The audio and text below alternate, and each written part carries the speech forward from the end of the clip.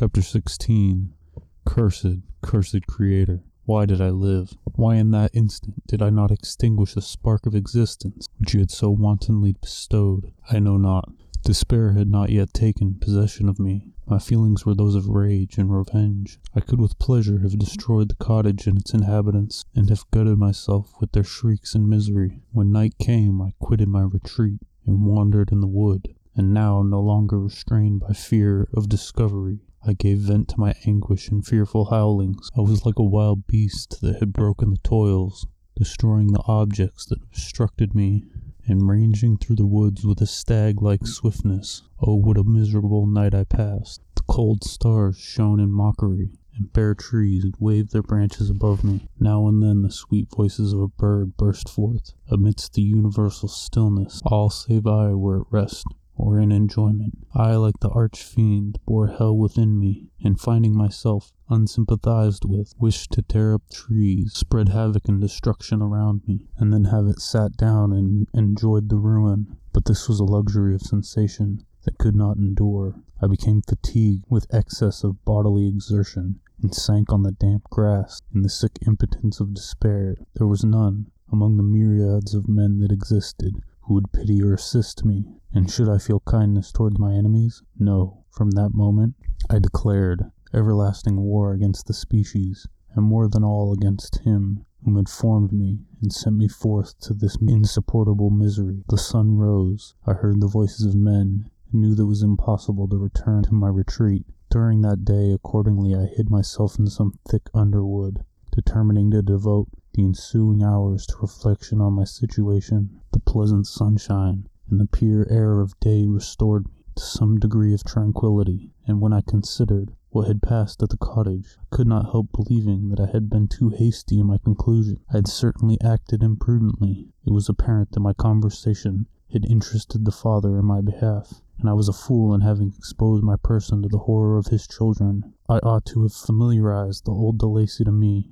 and by degrees to have discovered myself to the rest of his family, when they should have been prepared for my approach. But I did not believe my errors to be irretrievable, and after much consideration I resolved to return to the cottage, seek the old man, and by my representations win him to my party. These thoughts calmed me, and in the afternoon I sank into a profound sleep. But the fever of my blood did not allow me to be visited by peaceful dreams. The horrible scene of the preceding day was forever acting before my eyes. The females were flying, and the enraged Felix tearing me from his father's feet.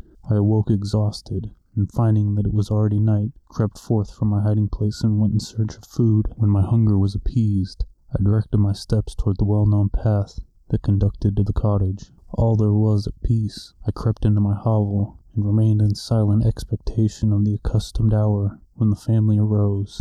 That hour passed. The sun mounted high in the heavens, but the cottagers did not appear. I trembled violently, apprehending some dreadful misfortune. The inside of the cottage was dark, and I heard no emotion. I cannot describe the agony of this suspense. Presently, 2 countrymen passed by, but pausing near the cottage, they entered into conversation, using violent gesticulations, but I did not understand what they said. As they spoke the language of the country, which differed from that of my protectors. Soon after, however, Felix approached with another man. I was surprised, as I knew that he had not quitted the cottage that morning, and waited anxiously to discover from his discourse of the meaning of these unusual appearances. "Do you consider," said his companion to him, "that you will be obliged to pay 3 months' rent, and to lose the produce of your garden? I do not wish to take any unfair advantage, and I beg therefore that you will take some days to consider of your determination." "It is utterly useless," replied Felix. "We can never again inhabit your cottage. The life of my father is in the greatest danger, owing to the dreadful circumstances that I have related. My wife and my sister will never recover from their horror. I entreat you not to reason with me any more. Take possession of your tenement, and let me fly from this place." Felix trembled violently as he said this. He and his companion entered the cottage, in which they remained for a few minutes and then departed. I never saw any of the family of De Lacy more. I continued for the remainder of the day in my hovel, in a state of utter and stupid despair. My protectors had departed, and had broken the only link that held me to the world. For the first time, the feelings of revenge and hatred filled my bosom, and I did not strive to control them, but allowing myself to be borne away by the stream, I bent my mind towards injury and death when I thought of my friends, of the mild voice of DeLacy, the gentle eyes of Agatha, and the exquisite beauty of the Arabian. These thoughts vanished, and a gush of tears somewhat soothed me. But again when I reflected that they had spurned and deserted me, anger returned, a rage of anger, and unable to injure anything human, I turned my fury towards inanimate objects. As night advanced, I placed a variety of combustibles around the cottage, and after having destroyed every vestige of cultivation in the garden, I waited with forced impatience until the moon had sunk to commence my operations. As the night advanced, a fierce wind arose from the woods and quickly dispersed the clouds that had loitered in the heavens. The blast tore along like a mighty avalanche and produced a kind of insanity in my spirit that burst all bounds of reason and reflection. I lighted the dry branch of a tree and danced with fury around the devoted cottage, my eyes still fixed on the western horizon, the edge of which the moon nearly touched. A part of its orb was at length hid, and I waved my brand. It sank, and with a loud scream I fired the straw and heath and bushes which I had collected. The wind fanned the fire, and the cottage was quickly enveloped by the flames, which clung to it and licked it with their forked and destroying tongues. As soon as I was convinced no assistance could save any part of the habitation, I quitted the scene and sought for refuge in the woods. And now, with the world before me, whither should I bend my steps? I resolved to fly far from the scene of my misfortune, but to me, hated and despised, every country must be equally horrible. At length the thought of you crossed my mind. I learned from your papers that you were my father, my creator, and to whom could I apply with more fitness than to him who had given me life? Among the lessons that Felix had bestowed upon Safie, geography had not been omitted. I had learned from these the relative situations of the different countries of the earth. You had mentioned Geneva as the name of your native town, and towards this place I resolved to proceed. But how was I to direct myself? I knew that I must travel in a southwesterly direction to reach my destination, but the sun was my only guide. I did not know the names of the towns that I was to pass through, nor could I ask information from a single human being. But I did not despair. From you only could I hope for succour, although towards you I felt no sentiment but that of hatred. Unfeeling, heartless creator, you had endowed me with perceptions and passions, and then cast me abroad, an object for the scorn and horror of mankind. But on you only had I any claim for pity and redress, and from you I determined to seek that justice which I vainly attempted to gain from any other being that wore the human form. My travels were long, and the sufferings I endured intense. It was late in the autumn when I quitted the district where I had so long resided. I traveled only at night, fearful of encountering the visage of a human being. Nature decayed around me, and the sun became heatless. Rain and snow poured around me. Mighty rivers were frozen. The surface of the earth was hard and chill and bare, and I found no shelter. O earth, how often did I imprecate curses on the cause of my being! The mildness of my nature had fled, and all within me was turned to gall and bitterness. The nearer I approached to your habitation, the more deeply did I feel the spirit of revenge enkindled in my heart. Snow fell and the waters were hardened, but I rested not. A few incidents now and then directed me, and I possessed a map of the country, but I often wandered wide from my path.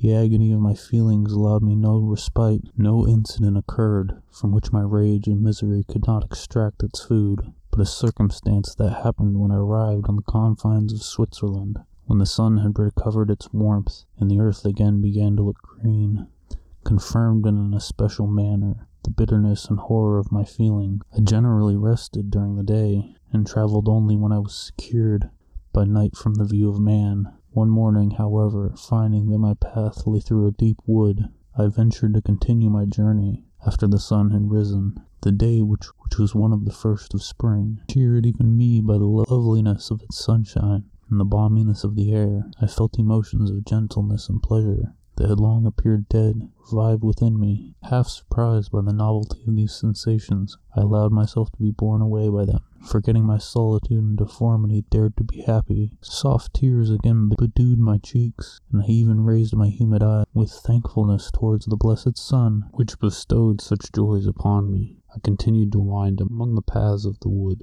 until I came to its boundary, which was skirted by a deep and rapid river, into which many of the trees bent their branches. Now budding with the fresh spring, Here I paused, not exactly knowing what path to pursue, when I heard the sound of voices that induced me to conceal myself under the shade of a cypress. I was scarcely hid when a young girl came running towards the spot where I was concealed, laughing as if she ran from someone in sport. She continued her course along the precipitous sides of the river, when suddenly her foot slipped and she fell into the rapid stream. I rushed from my hiding place, and with extreme labor, from the force of the current, saved her and dragged her to shore. She was senseless, and I endeavored by every means in my power to restore animation, when I was suddenly interrupted by the approach of a rustic, who was probably the person from whom she had playfully fled. On seeing me, he darted towards me, and tearing the girl from my arms, hastened towards the deeper parts of the woods. I followed speedily. I hardly knew why, but when the man saw me draw near, he aimed a gun, which he carried at my body, and fired. I sank to the ground, and my injurer with increased swiftness escaped into the wood. This was then the reward of my benevolence. I had saved a human being from destruction, and as recompense I now writhed under the miserable pain of a wound which shattered the flesh and bone. The feelings of kindness and gentleness which I had entertained but a few moments before gave place to hellish rage, and gnashing of teeth inflamed my pain. I vowed eternal hatred and vengeance to all mankind. But the agony of my wound overcame me. My pulses paused, and I fainted. For some weeks I led a miserable life in the woods, endeavoring to cure the wound which I had received. A ball had entered my shoulder. I knew not whether it had remained there or passed through. At any rate, I had no means of extracting it.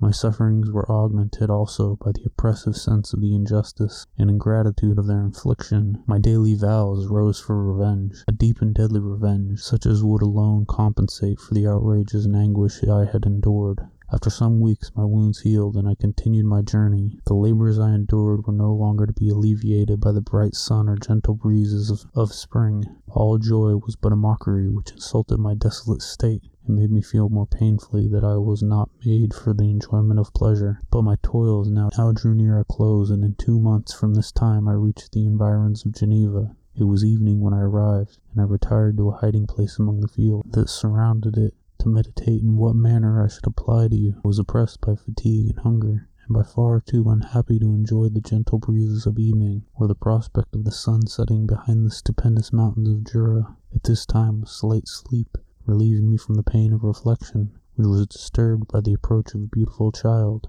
who came running into the recess I had chosen with all the supportiveness of infancy. Suddenly, as I gazed on him, an idea seized me that this little creature was unprejudiced, and had lived too short a time to have imbibed the horror of deformity. If, therefore, I could seize him and educate him as my companion and friend, I should not be so desolate in this peopled earth. Urged by this impulse, I seized on the boy as he passed, and drew him towards me. As soon as he beheld my form, he placed his hands before his eyes and uttered a shrill scream. I drew his hand forcibly from his face and said, "Child, what is the meaning of this? I do not intend to hurt you. Listen to me." He struggled violently. "Let me go," he cried. "Monster, ugly wretch, you wish to eat me and tear me to pieces. You are an ogre. Let me go, or I will tell my papa. Boy, you will never see your father again. You must come with me. Hideous monster, let me go. My papa is a syndic. He is Frankenstein. He will punish you. You dare not keep me. Frankenstein, you belong then to my enemy, to him towards whom I have sworn eternal revenge. You shall be my first victim."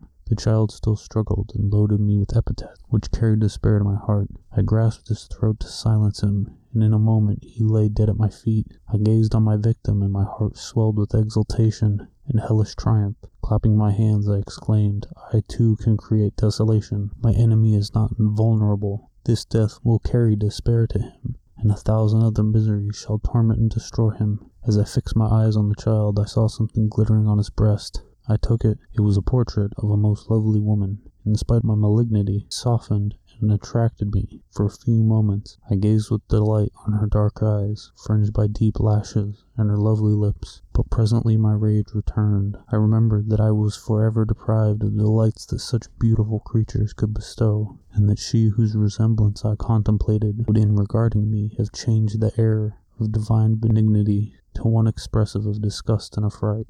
Can you wonder that such thoughts transported me with rage? I only wonder that at that moment, instead of venting my sensations in exclamations and agony, I did not rush among mankind and perish in the attempt to destroy them. While I was overcome by these feelings, I left the spot where I had committed the murder, and seeking a more secluded hiding place, I entered a barn which had appeared to me to be empty. A woman was sleeping on some straw. She was young, not indeed so beautiful as her whose portrait I held, but of an agreeable aspect and blooming in the loveliness of youth and health. Here I thought, is one of those whose joy and parting smiles bestowed on all but me. And then I bent over her and whispered, "Awake, fairest, thy lover is near. He who would give his life, but to in one look of affection from thine eyes. My beloved, awake." The sleeper stirred.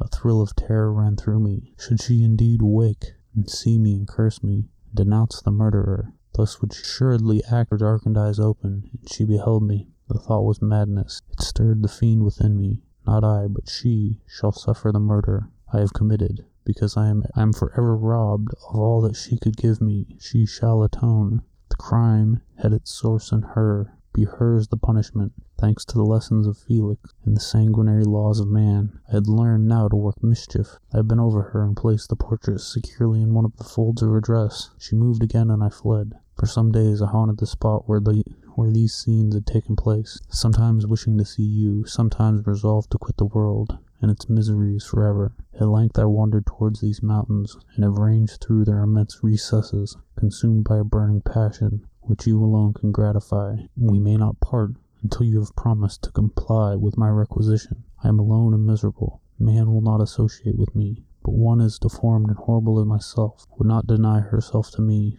My companion must be of the same species, and have the same defects. This being you must create.